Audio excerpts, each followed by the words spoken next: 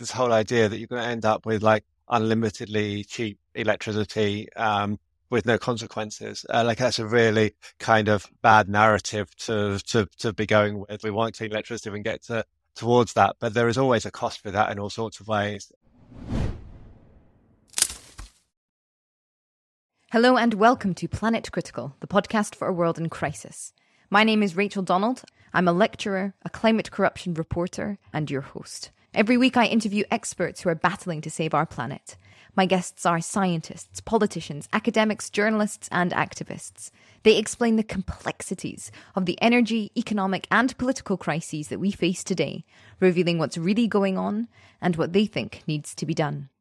This is a critical time for our planet. It demands critical thinking.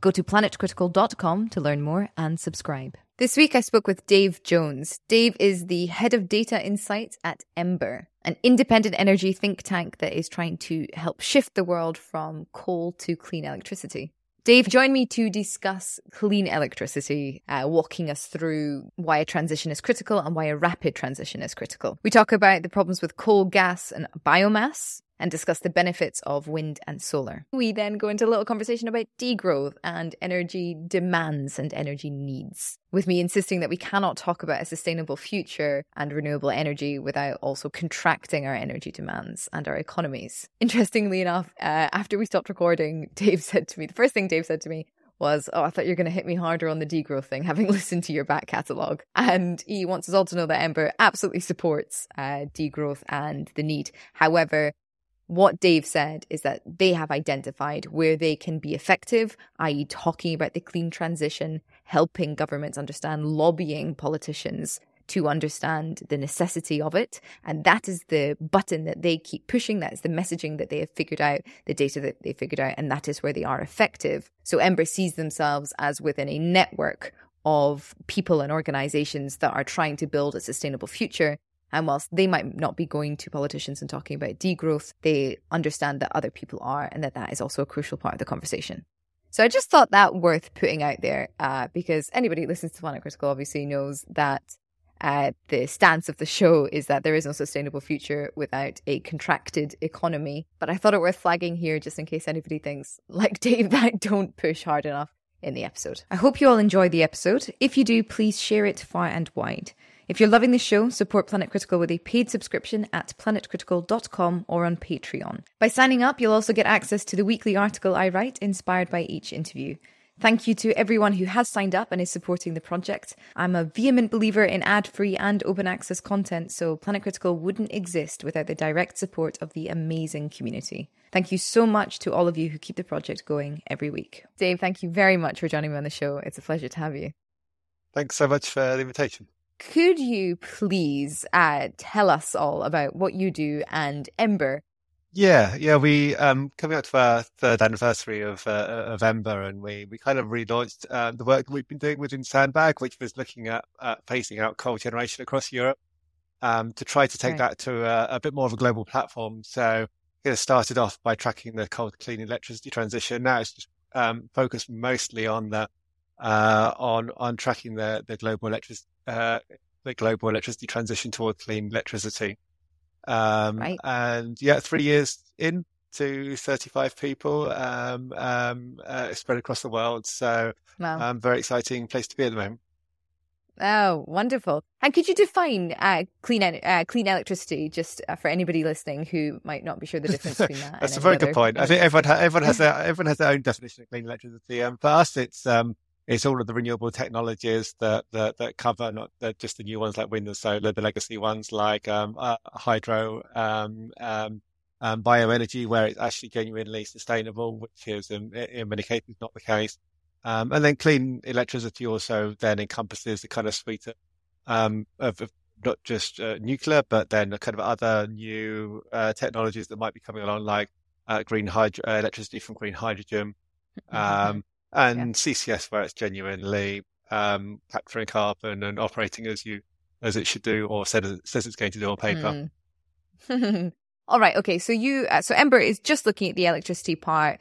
So we can't expect Ember to be looking at sort of hydrogen for heating or what other kind of nonsense fuels are there? So many of them, aren't there? The bit that we're kind of focusing more on the electricity supply, but as the electricity transition picks up and electrification picks up, it'll be interesting to be tracking more and more about the pickup in heat pumps, electric vehicles, everything else, and about how they're contributing towards that need for more clean electricity, to make sure that there's that pickup in clean electricity to go with those other things that are replacing energy in other parts of the sector outside the electricity sector. Okay. I want to get into I want to really break it down, if that's all right with you.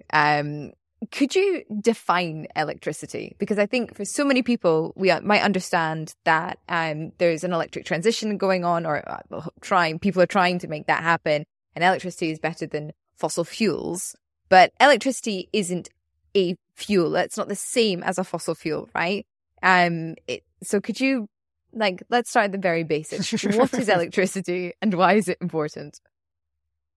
It's important because it's through so much of where we get our energy needs from, especially as I guess as households where that are powering so much of what we need. And I think that it's always been important. The reason why it's going to get more and more important is because of, as you go through the electricity transition, you'll need, like I said, other way. Electricity provides that way as that as a carrier. I think that's probably the word you're looking for, as a carrier for energy to come through. Yeah. To power your car, to power your heating, and also power other parts of industry that use coal or gas or oil directly at the moment, like steelworks and other things like that. So it's kind of always been a part of the energy system. I think in the future, it's going to be kind of the majority of the energy system.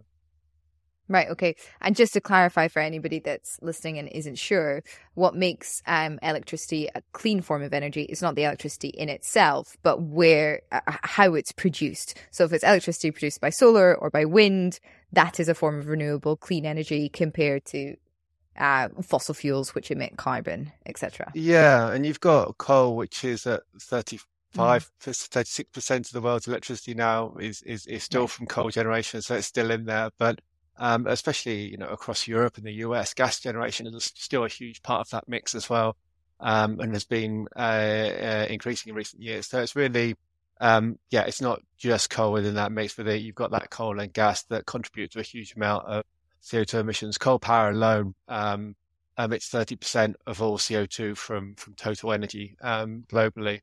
So it's a huge part of that, the emissions problem.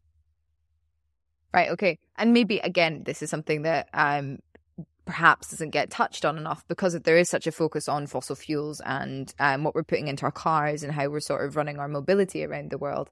It matters where your electricity comes from. And you were saying 36% of the world's electricity is still being generated by coal, which is a filthy energy source. Correct? Correct. Yeah. So that's why that's the kind of the main problem that we were set up to kind of deal with as we go further through the electricity transition.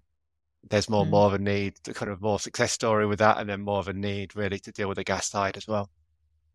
Right. Okay. So can we talk about then the electricity that's been generated by coal? Where is that predominantly in the world?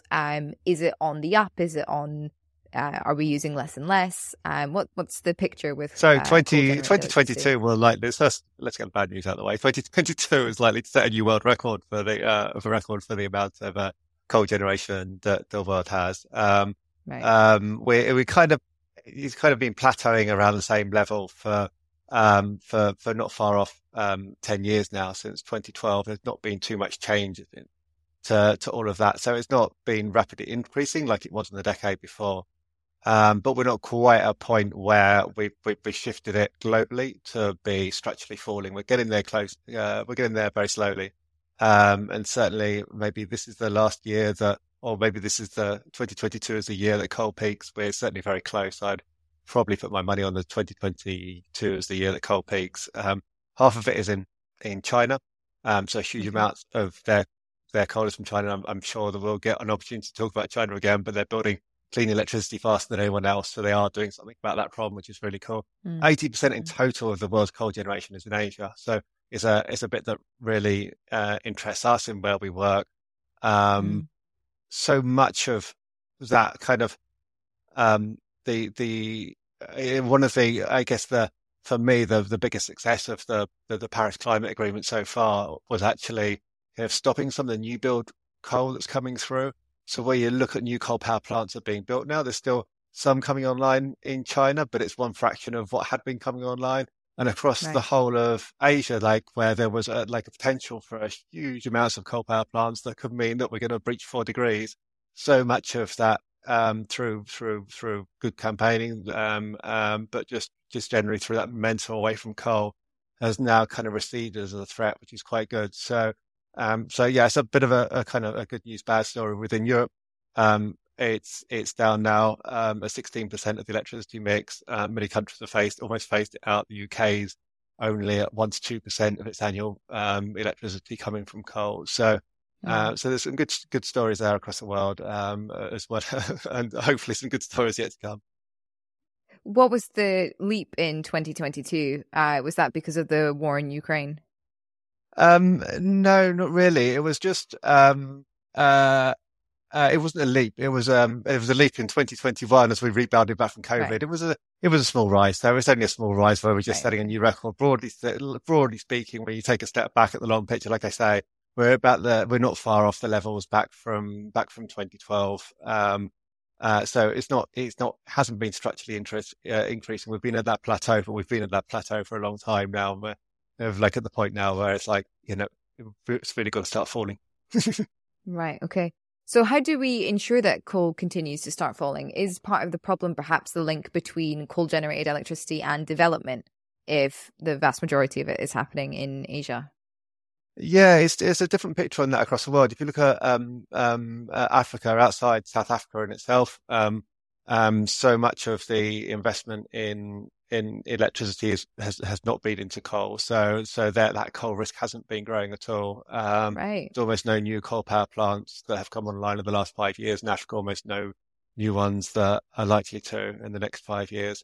In South America, it's not far off that. It's a little bit more complicated in Colombia and Mexico, and a few left in Brazil. But broadly speaking, they didn't get that pick up into coal. They've been kind of relying on historically on hydro generation, which they obviously have good resources for, and then kind of picking a bit into gas as they go along. So the story is a little bit on the development story is a little bit mixed depending on how people go into that. Within Asia, they've very much been sold the coal story. The cheapest form of electricity. There's been a lot of investment. There's been through the kind of coal companies. There's been so much push of the technology coming out to build new coal power plants, which is kind of how they kind of got bought into that a little bit in the first place. And it is nice that we kind of got to the point where that pressure is changing slightly. And when you look at all countries across the world, and I'm sure we'll have a chance to talk about this more, but even where coal is rife, I think that wind and solar have really come into the mix now, and people are getting that. So this isn't just a kind of European centric, UK centric thing that that coal is dirty. It's not the way forward. I think that everyone's kind of got that message now, and it's just a question of how quickly that people can deal with it.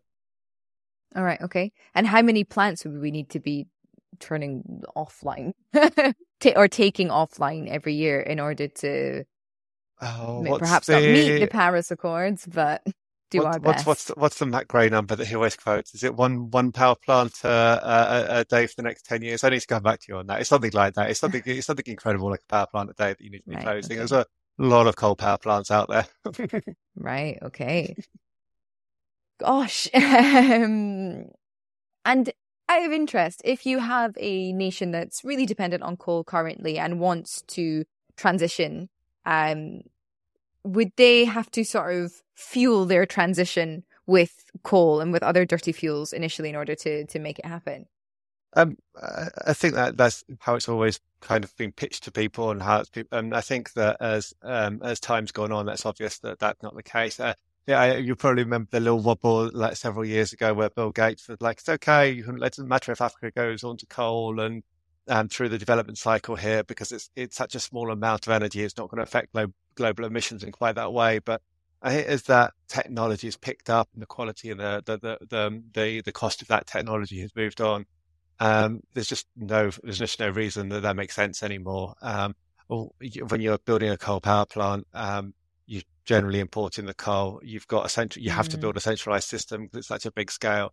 And you compare that against, how countries in Africa across Southeast Asia can roll out solar. There's no comparison to the speed and cost at which you can do that nowadays. Right. Okay. So the cost benefit analysis for renewables is just better than the fuels that we've typically been relying on. Yeah, and that's been a kind of recent thing. So that's kind of swung. It's been kind of slowly changing every year. Then it's kind of getting towards like 2018, 2019, where it's just like, okay, yeah, this is like, we're definitely at the point where wind and solar is cheaper than new fossil. And now, because we're kind of go through the energy crisis, you have such high gas and coal prices, then that's really changed the scales. So kind of going in before the energy crisis, that had already kind of almost changed. And now you've still got it's not just that gas prices have risen for a year. You can see the full curve looking at the same for coal. You're going to be at these high levels for years to come. Right. Okay. So everything pushing us towards renewables, apart from perhaps some political will. So let's talk about gas then before we get into the renewables. So electricity generated by gas. Which parts of the world are dependent on that? What are the emissions from it? And how is it declining? And if so, how much? Quite possibly. It's been your record in 2022 again, like coal. Quite possibly, like coal, it might be it might well be the last or the highest ever year of gas generation. It's following a similar picture to coal, where you're now at a level where the countries that have gas generation are building wind and solar at enough of a rate that hopefully that gas generation is going to come down. The countries that have it so high, a lot of OECD countries, that's where most of the gas is, in the US, right. In Europe, huge gas power reliance, and in both of the US and the EU, you've got coal generation that's just half the level of what it has been a decade ago. There's been huge falls. So how do you the next stage of that is really to start addressing gas generation, and that's certainly where the EU is at the moment. It's where the UK kind of mindset is at the moment, as we're to trying to push towards 100% clean, or towards in the direction of near 100% clean power. So it's kind of quite an exciting part of that journey now, where it really started with coal, and now that political emphasis has really shifted towards gas. On the emission side, kind of part of the reason that the urgency's come around is just how clear the leaks are from some gas fields in some ways, and certainly in Europe, where so much of the gas comes via Russia. Like a lot of the gas that we get into Europe, necessarily in the UK from Russia, but there is large leakage associated with that. So when we're looking from a domestic perspective, you're like, oh, it's half the levels of coal. It's like, no, it's not. It is more than that. Okay, so it's half the emissions of coal when it's burned. Yeah. And then depending on where it comes from, you get extra on that. You also, by the way, one of our areas of expertise within Ember is actually on coal mine methane. By the way, coal mines leak methane as well as gas and oil fields. So you're going to multiply that up as well. But gas generation itself, depending on where it comes from, it like at the worst case, it can be as bad as coal. In most cases, it's substantially better than coal by maybe half the emissions, just under half the emissions by the time you add the methane back in. Yeah, I suppose using a word like better, though, with any kind of fossil fuel at this stage is almost, we simply mustn't. But tell me what gas it is. I actually, just listening to you talk there, I realised I don't even know what natural gas is. Is it methane? Yeah. It's very confusing sometimes. Right. Okay. There's so many different terms for it. Methane, natural gas, muscle gas. It's all the same thing, CH4, and released unburnt into the atmosphere.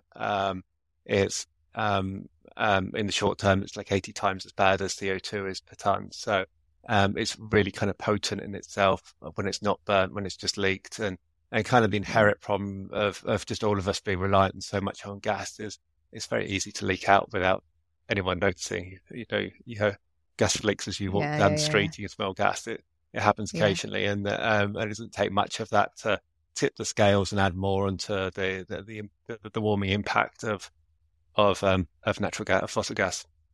Definitely. I mean, so yes, methane is 80 times as potent as CO2. It only hangs about for 20 years in comparison to carbon dioxide's 100 years. But it is absolutely mad that we're burning a greenhouse gas at the same time as we're having annual conferences about the dangers of greenhouse gas. How much is leaked out of interest every year in a country like the UK? For the rough number on the best practice that gas companies and oil companies are trying to get to gas companies is to be leaking at 0.2%. So that's like the ideal level to get to, and I forget what that adds on to emissions. 0.2% of what? 0.2% of the gas that they produce. So if you're producing gas, only 0.2% of that. But in many cases, it's a percent or 2%, and I think 3% is the level that it breaks even with coal. So if you leak more than 3% of natural gas, then burning gas comes as dirty as if you were burning coal. Wow. That is wild. Yeah. Right? So you find a gas leak, deal with it. It's and it's really nice in that there's actually a new focus on methane that hasn't existed before. So you might have seen the Global Methane Pledge, and there was the kind of started with the IPCC report that came out in early 2021, I think it was. That basically said if we're not dealing with methane, then we can't hit 1.5 degrees. We've got to have a big focus on methane, and that happened at the start of 2021. By the end of 2021, we ended up with the Global Methane Pledge, where countries for the first time are actually taking this seriously and looking at it, where before there wasn't any focus on it at all. The amount of heating, because all that heating is front loaded, we've already had. So I'm trying to think of the degrees they're warming now. So much of the warming so much of that 1.1 degrees has come from methane already, because that warming is front loaded as it gets released. Yeah, I think the danger of the emission cycle, essentially, and what is quite difficult to grasp, is that every day we're putting more and more into the atmosphere that will never be taken out. So every day that we emit, we are pushing. Well, I've had people on the show, scientists, say 1.5 is dead. That it's already baked in. We're all already going to well overshoot it. We need to be talking about 1.6, 1.7, 1.8, and not make the next sort of limit 2, for example, because then that will just become sort of the natural psychological limit that people will aim for. Oh, let's limit to under 2 rather than trying to stay as close to 1.5. Let's go into the renewables then. And after sort of whisking through them, I'd like to talk about policy that's happening, and then Jevons paradox as well. And the what paradox? Jevons paradox. Okay, you might have to explain that to me. Oh, yeah, sure, absolutely. Should we do that now then? Let's do it now. All right, okay. So Jevons paradox is, oh God. Jevons paradox is the more efficient you make a thing, the more energy you use anyway overall. And so some physicists say this is why, even though we're making more and more renewables, and even though the renewables are growing every year, we're actually consuming more and more energy every year. So they say any focus on a purely sort of clean, green, renewable future kind of misses the point about the fact that the more energy we have available to us typically as a society, just the more that we consume. And so we need to bake degrowth into all of these conversations. Yeah. So how fast is it growing? Was that the first question? No, policy. We're at when you look across the world now on wind and solar, on promises and kind of climate promises, weirdly, in most countries, the political ambition has kind of almost got to a level where that's not the constraint. So that has been the constraint hugely up to kind of last year. And you're kind of getting to the point now where most countries have got policies of wind and solar in place and want to be able to build, and they're kind of baked in. And of course, they're not ambitious enough. Of course, they need to go faster. So there's still a question around ambition. I'm not pretending there's not. But in so many countries now, it's about the implementation of that. It's trying to make it happen at enough speed. And it is happening in so many different countries everywhere. Take India as an example. India had a target for last December to build 175 gigawatts of wind and solar that they've had for a few years and are running and trying to achieve. Dave, what does 175 gigawatts mean? It's getting India to almost a tenth of their electricity from wind and solar. Right. That will be that's the kind of aim, which is almost in line with the global average, which for India as a developing country is amazing to have that, and it's amazing that they are progressing on that in the way they are. But in terms of like the implementation rollouts, they're behind on it. If you look at wind across Europe, there's real issues in terms of some of the barriers on that. As you go through the electricity transition, it gets faster and faster and faster. There's going to be so many more kind of side effects that come in from different places that can potentially slow that transition down. It's a huge transition that's going to affect so many people in different ways. So the most obvious one is through planning. That's the one that's impacting wind and solar across the world, everywhere at the moment.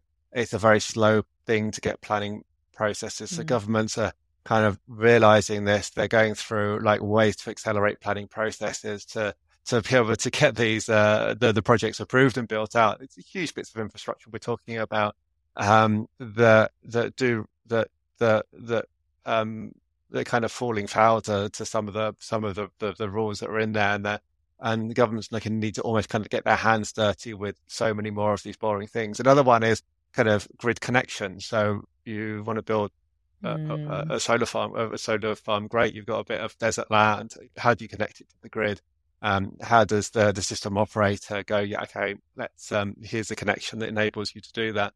And then there's the kind of the broad the kind of electricity balancing side. So how do you make sure that you're planning around that much wind and solar in the grid that you can balance in between all the hours to store enough electricity and match demand and supply in every minute? Because we talked about what electricity is. It's just not quite as flexible as to be able to stock coal or stock oil or stock gas in quite the same way. You need to be balancing minute by minute. And then the final bit, which I guess concerns me most, is kind of that long-term aspect. So as you're building out more solar panels, more wind, as more kind of jobs go through the transition of losing fossil jobs and other bits, this comes more visible to everyone within a country, within a community, within a town. And how do you make sure there's not a big backlash on that? You're going to be making sure that when people are building, solar panels, they're doing it in a way that isn't doing it on agricultural land and looks really daft. You've got to do it in a way that doesn't encourage a huge mining boom in lithium, which is causing huge amounts of undesired consequences. It's such a huge transition. It's really picking up speed in such a way. We're going to really start hitting some of these things quickly, and you've almost got to just be aware of them and make sure that there's enough momentum to keep yourself carrying through.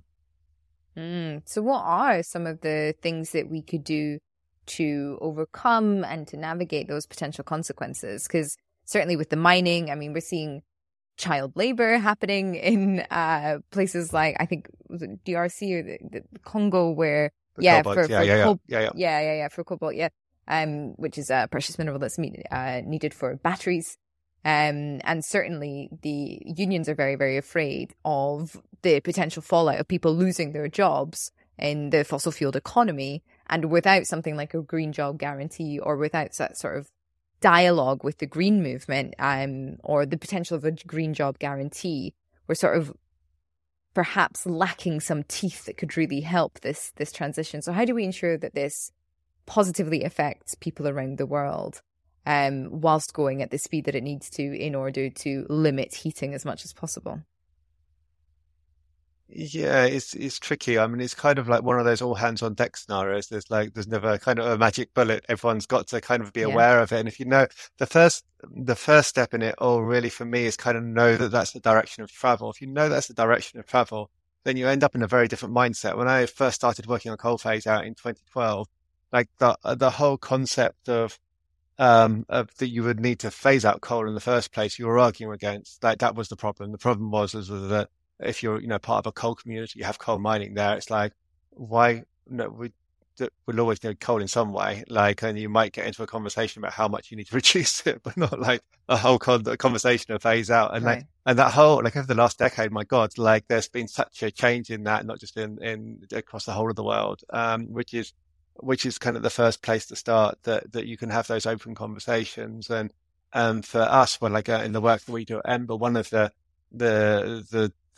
kind of strands of our impact is trying to shape the narrative, to try and pull out some of the positive stories, try to step up with some of the kind of myth busting where other people were throwing kind of lies around on all of this, because that's kind of how people are impacted underneath all of that. We know that you can see how politicians respond to different pressures coming through on this, and unfortunately, you kind of that narrative is a lot more important than it should be, and that's why it's important. Like things like if there's a solar farm that doesn't make sense, that's going to destroy a whole lot of agricultural land. It's like, yes, we probably should look at that again. We probably should open that up so that we don't disengage, a whole load of people around that. So just trying to careful ask the right questions and kind of getting everyone pulling in the right direction, I think. Right. Okay. It's a very hopeful and optimistic vision. I'm curious as to whether or not Ember has looked at sort of energy consumption versus energy needs. I have a former guest, Simon Mishaw, and he says that we are currently a 19 terawatt society. So for everyone listening, that means we use 19 terawatts an hour, which is globally, which is a huge amount of energy.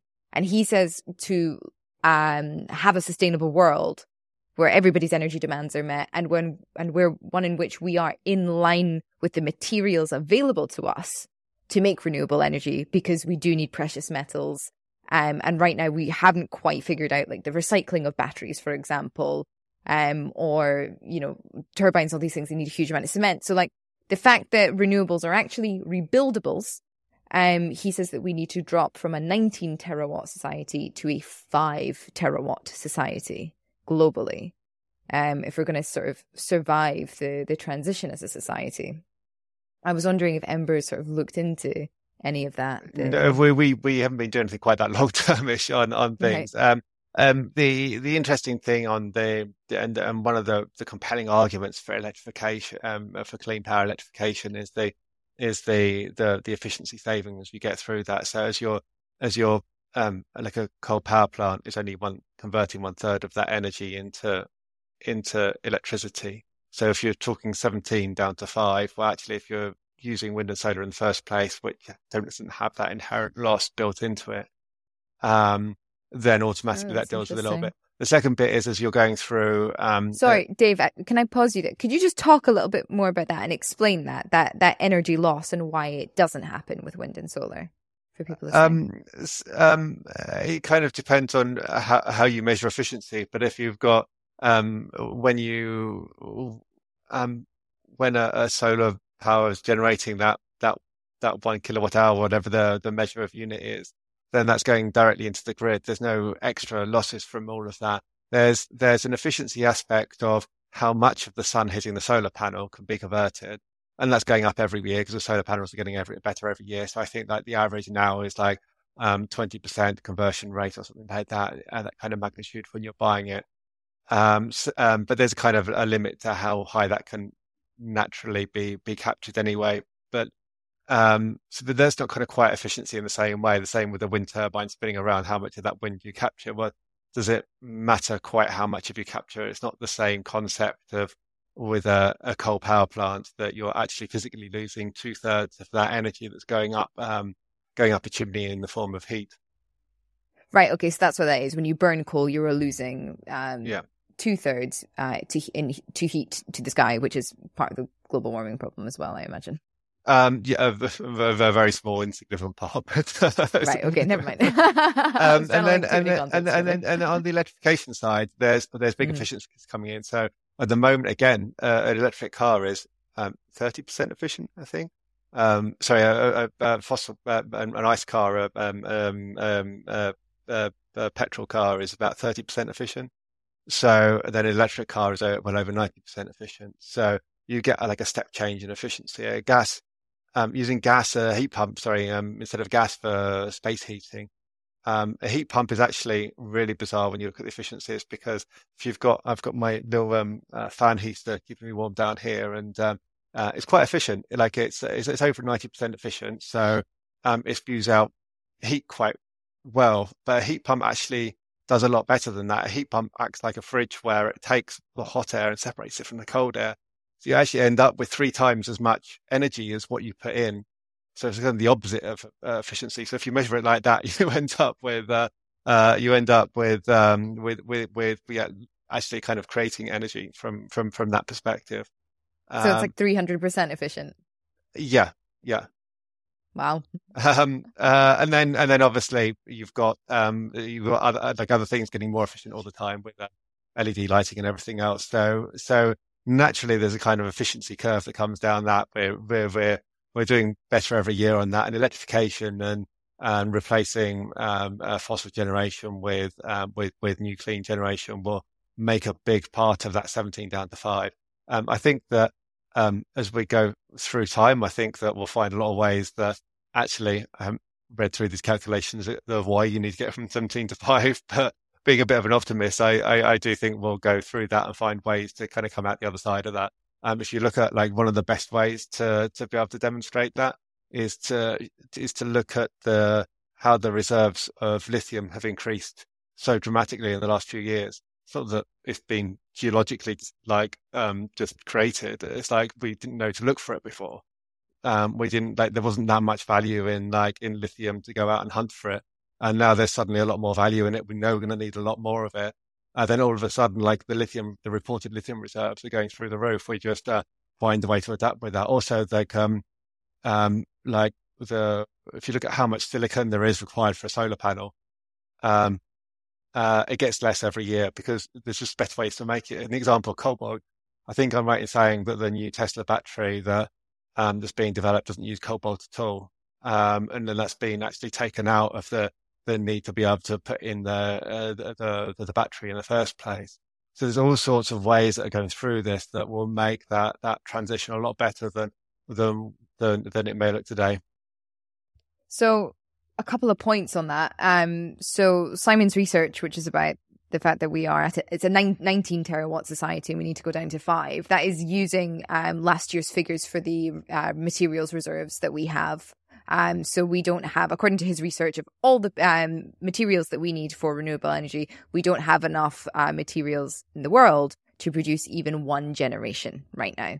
And obviously for renewables, you need to be able to rebuild your solar farms every 20 years and update your wind turbines every 10 years. And so he's saying like this whole idea that we will just electrify the world simply cannot happen if our energy demands are this high. So we need to reduce our energy demands by from 19 to 5 in order to be able to continue producing energy for more than one generation. And then also that thing about efficiency is Jevons paradox again. So everything is getting more efficient, but this physicist, and it's been sort of proven time and time again, says, well, the more efficient that we make things, the more energy that we consume because more is available to us. So listen, it's perhaps not a very fair question because it's not perhaps what Ember does, but bearing in mind these kinds of constraints, how do we ensure that we're also contracting our energy demands so that we can electrify the world according to our material reserves, so that we can do it for future generations, and so also then that we can do it equitably and fairly? Because obviously there are nations like the United States that are using 15 times per capita the amount of energy that they should be according to the UN. And then you've got developing nations on the continent of Africa that are using a fraction per capita. So it's also about balancing that out to ensure that the energy transition is just. I guess as kind of probably branded myself as a bit of an optimist already through this through this interview, and probably a bit chirpier than or a bit more cheerful and hopeful than than others that had come before me. I do think that when we the, I'm really excited about the idea of clean electricity coming through, and I think that what we've got to be careful, and I see one of my roles as being quite careful with that, is it doesn't mean that there's suddenly an unlimited supply of electricity coming through, and I think Right. that's a really kind of, I think don't think that will ever be the case. Like this whole idea that you're going to end up with like unlimitedly cheap electricity, with no consequences. Like that's a really kind of bad narrative to be going with. Like I am an optimist. We want clean electricity and get towards that, but there is always a cost for that in all sorts of ways, at all sorts of levels. So you've always got to have people to have an eye on efficiency and go through. And it's really interesting. I think I don't know why I see the examples in the US, but, rather than anywhere else, but, in the case of like when you get solar panels on your roof, like there seems to be something in the US like that in their psychology that they've kind of got free electricity coming or cheap or their own electricity coming through they can use. And therefore I do understand that there is some kind of feedback with that. And then in Europe, for some reason, I don't really know, you don't quite see that same philosophy. 2/3 of solar panels in Europe are put on rooftops. You do have that. Like there is a kind of a feedback, but maybe people just see it as more of a community thing where it's feeding into the grid and it's helping other people kind of give their energy. I'm not quite sure what it is, but there's definitely something in that feedback that as people, are turning on their heating, as powering their cars, you can see that link kind of working in their head of like, oh, I've got loads of clean electricity here. Okay. So would you say then that in policy circles right now, or the work that Ember is doing, there isn't this talk of like contracting or perhaps like thinking of a fair redistribution of energy right now to ensure that, as I said, the countries like the USA cannot consume 15 times per capita what they should be according to the UN, whilst other nations, people are consuming a fraction of it and living in sort of, well, desperate fuel poverty. You to make impact, you've got to go with areas that you think you might be able to influence change on. It's always hard, like as non-profits, or like when you're kind of talking about this of like, do I ask for this thing that there's almost certainly going to go through, or do I ask for this thing where there's only like a 10% chance that it's going to go through? And it's quite hard to get that balance right. But so within so many of the governments in the world, it never seems that right kind of narrative. Like it doesn't seem to be a strong enough will that there needs to be that form of degrowth coming through to actually restrict things back. And there is ways that you can deal with that without actually addressing the degrowth head on. So it's to bring in like how important can energy efficiency be to make sure it's maximized, and things around that is to make sure that clean energy in the first place is rolled out as quickly and with low impact as possible. So they're the ways of kind of campaigning that we'll always go with as a group. And I understand why others want to push that degrowth through. Like for us, like trying to highlight the inconsistencies between countries is really important. So those ones with higher coal burn, it's been last year in Australia, trying to pick on them because they have the highest coal burn per capita of any country, is like kind of quite a powerful narrative that kind of really really traveled well there. That's kind of really important to understand. Right. Okay. Understood. So then tell me, let's go back into some good news. Based on sort of the rate of growth, how much sort of renewable uptake can we see?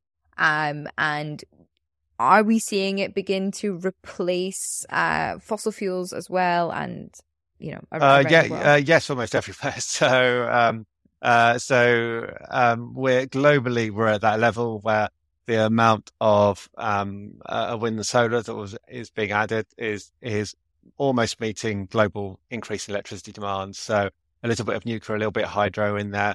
So you're basically at the level where clean electricity is matching electricity demand growth, which is why we're kind of at peaking emissions for the power sector now. So that's the kind of total growth. And then obviously you look within the UK, and coal generation has gone from like 40% down to 1 or 2% in not much more than a decade. And so many other countries have had that a very successful story on coal that's now feeding towards gas. And now we're starting to pick out examples of countries with falling gas generation where that has been caused by the rollout of wind and solar. So Netherlands has seen a few years of that. Ireland, the UK is into that now. Australia is having falling both coal and gas generation. So you're definitely at that stage of the transition now where you can see some really big falls in an awful lot of countries. So globally, we're a tenth of the world's electricity from wind and solar. The IEA say for 1.5 degrees, we need to be at 40% of the world's electricity from wind and solar by 2030. So 7 years from now, it's like be tricky. So we need to be half. 40% of the world's 40%. electricity from 10% today.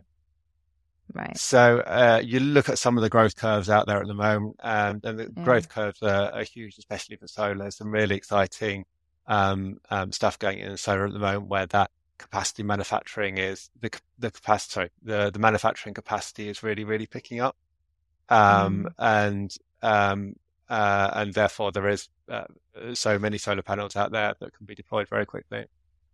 Right. Okay. And tell me, do you know the rate of... how do I ask this question? I know I want to ask, but I don't know how to formulate it.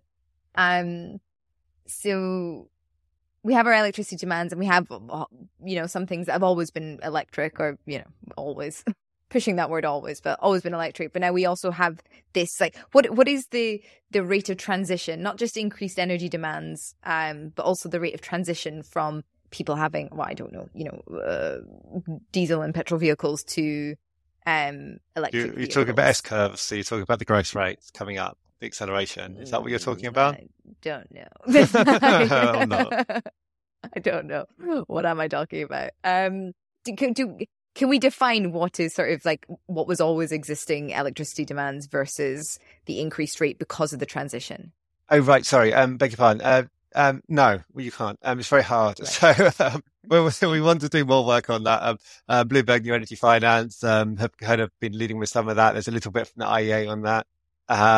Broadly speaking, when you look at how much of the the penetration of heat pumps and electric vehicles and electrolyzers, which will also be a mainstay of the electricity demand. Their rollout so far has been very slim. So the growth rate on the ground is immense. It's going to be a story throughout the 2020s in terms of actual impacting electricity demand at the moment. It's not leading to a substantial pickup. And one of the jobs that we want to be looking at is to try to kind of separate that growth out. And it's very, very hard to do because you never got the hypothetical of, well, would that have been used on gas and oil before? Would that have been used on electricity? And is that new demand, or would that have been there anyway? So it is possible to bring that back. And so far that amount is small, but throughout this decade, it's going to change quite rapidly. And when you look globally, by 2040, you're going to, everyone's forecasting, twice the global electricity demand of what you have today. So that we know there's going to be that massive pickup in electricity demand. So you're at a point now where we need to kind of almost get beyond just thinking about coal and gas power, and to be thinking about the extra electrification of all the other sectors coming on, because that's going to hit us really, really hard in the next few. It's not hitting us at the moment. It's going to hit us very, very hard in the future. And really, I've just been doing a whole load of analysis on Europe's electricity transition at the moment. The electricity demand's falling. It has some really big falls from October where everyone was mostly from the affordability crisis, cost of living crisis, bills have gone up. So people are really holding back on using electricity and gas for themselves. there's a bit of electricity efficiency, energy efficiency in there as well, but also just because prices have gone up so much, some really like heavy energy and intensive businesses have cut back production a little bit as well. So you're seeing some big falls. You're like, you're seeing it fall at the moment, but you know that you're going to get this big increase coming in the next few years. And trying to keep an eye on that, trying to make sure that you're putting that into your calculations of like, right, we are going to have to build an awful lot of clean electricity for all of this. Right.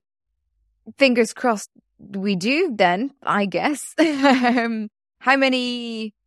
So you're saying that 10% of the world's electricity is currently being produced by renewables. We want to get to 40% by 2030. Is the current rate of growth of that going to meet that target?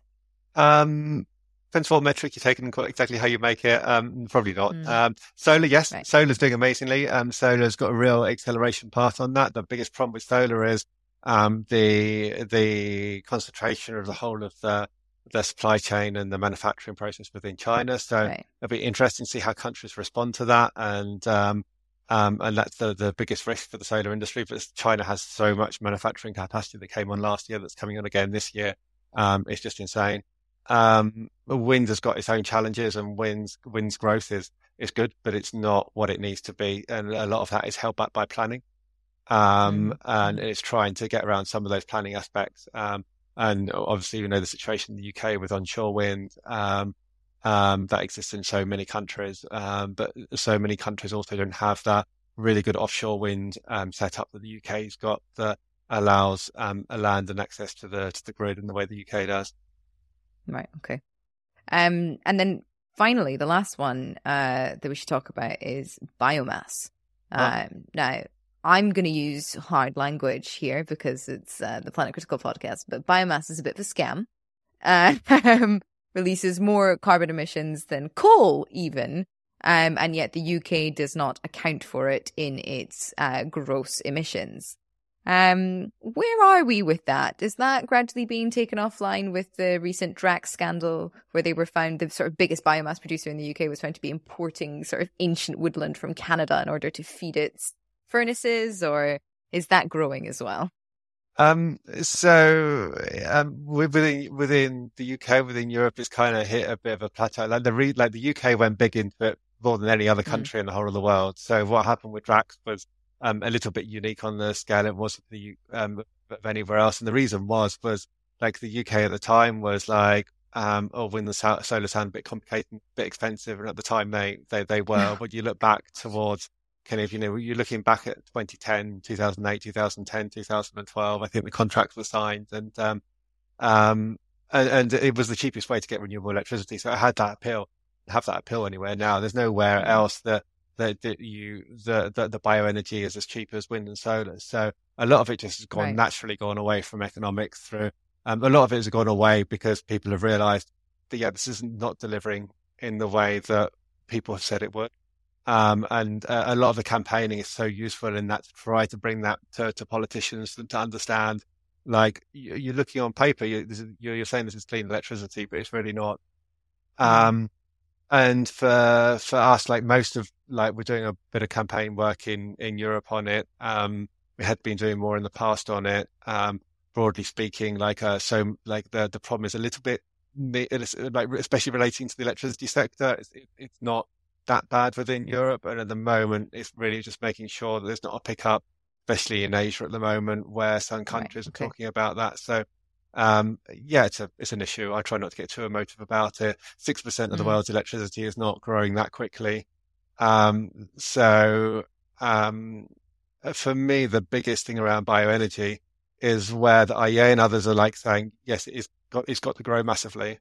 Actually, it's not going to grow massively because it has so many problems. Like, they're probably not going to be overcome. How do you make sure that you replace the clean energy from somewhere else to make sure that they're not stifling the rollout of clean energy? Because within Europe, when we talk about renewables targets, so much of it last decade, there was an awful lot that was met with bioenergy last decade, that if that didn't exist, like wind and solar would have to shoulder so much more. So it's trying to get the sums of way in all of that you're like, okay, we've got to, if that's not going to exist, we need to make sure that we do fill the hole and fill it in a better way than we would with bioenergy. Right. Okay. Well, lots lots learn, lots going on. Fingers crossed. Certainly I would like to see much more conversation around like energy demands and energy contraction in this space, although I do understand that there's a lot of different things that need to happen, and everybody pushing on the pressure point that they can in the most effective way is sort of the best thing to do right now. The network of people taking different actions. So here's hoping we transition, and whilst we're transitioning, contract slightly. Dave, thank you so much for all of this information. My final question for you is, who would you like to platform? Is it cheating to put two names down? My first one to carry on tells a bit of a similar story to me, probably a lot more convincingly. Is Kingsmill Bond from the Rocky Mountain Institute. He used to work for Carbon Tracker. He is a bit of an optimist like myself. He understands these S curves of clean energy taking off and trying to put all of that in context. And the second one is, you may have come across, it's Hannah Ritchie from Our World in Data, at University of Oxford. I really, really respect her and like her for the way that she comes across with the pragmatism that she speaks around environmentalism. I think that people get very emotional and down, and almost like in some cases depressed around kind of the state of the world and what's happening. And Our World in Data does such a fantastic job to try to not just bring out the good news stories, but trying to tell an honest picture. But I think that it's very easy to kind of get yourself, for example, around bioenergy, get yourself like in a bit of a like a thing around the injustice of it all, when it's kind of a small part of the bigger picture. And when you take a step back at the bigger picture, just as like in the world, like we're not doing a bad job.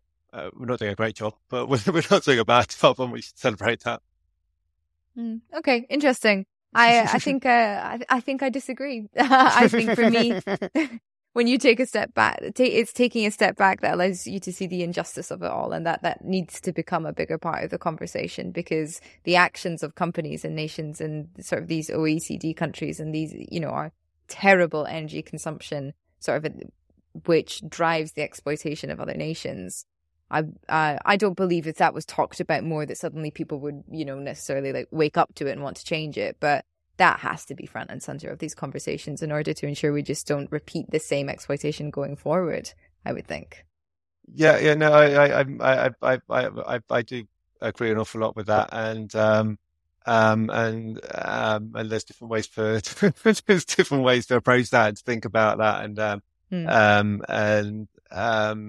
it can be done with a glass half full approach, and I kind of do admire people to try and take that. I think that just a kind of final thing from my side, from where I work within a non-profit, what we've on the electricity side, because we work with organizations across the world on the transition, and I think that they've had a real problem over the last year where they've had this realization that the whole campaigning has been on the fossil side, and it's very easy to campaign on the fossil. Here's something that's bad.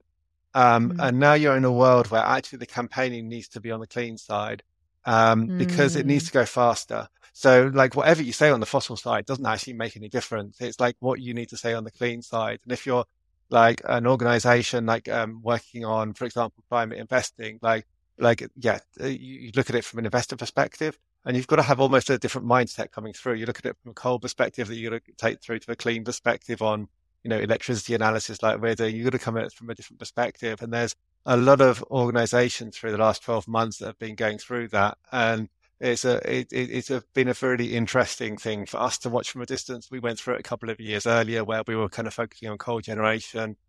We made that switch across to clean. And now I think everyone's realizing that to create that impact, that there's got to be more people in that space, not everyone in that space, because like you said, there's a whole community of people that have got to be working on all sorts of bits on the transition. But there's definitely got to be more NGOs that are trying to carry that case for clean and why it's not happening faster forward, rather than just taking that kind of that more obvious historic approach of focusing on fossil. Right. Yeah, there's a lot of interesting things to be said about wind and solar, just how cheap it is, how good it is, how cheap it is. These are the kinds of messages that also need to be platformed. Yeah, I completely agree. Dave, thank you so much for your time. Thank you so much, Rachel. It's been a great discussion. If you want to learn more about Ember's work, I've put links to everything over on planetcritical.com, where you can subscribe to support this podcast and read the weekly essays inspired by each interview. If you liked this episode, leave a review and share it far and wide. If you loved it, support the project with a paid subscription at planetcritical.com. As always, thank you to the Planet Critical community who support the show and make all of this work possible. Thank you all for listening. See you next week.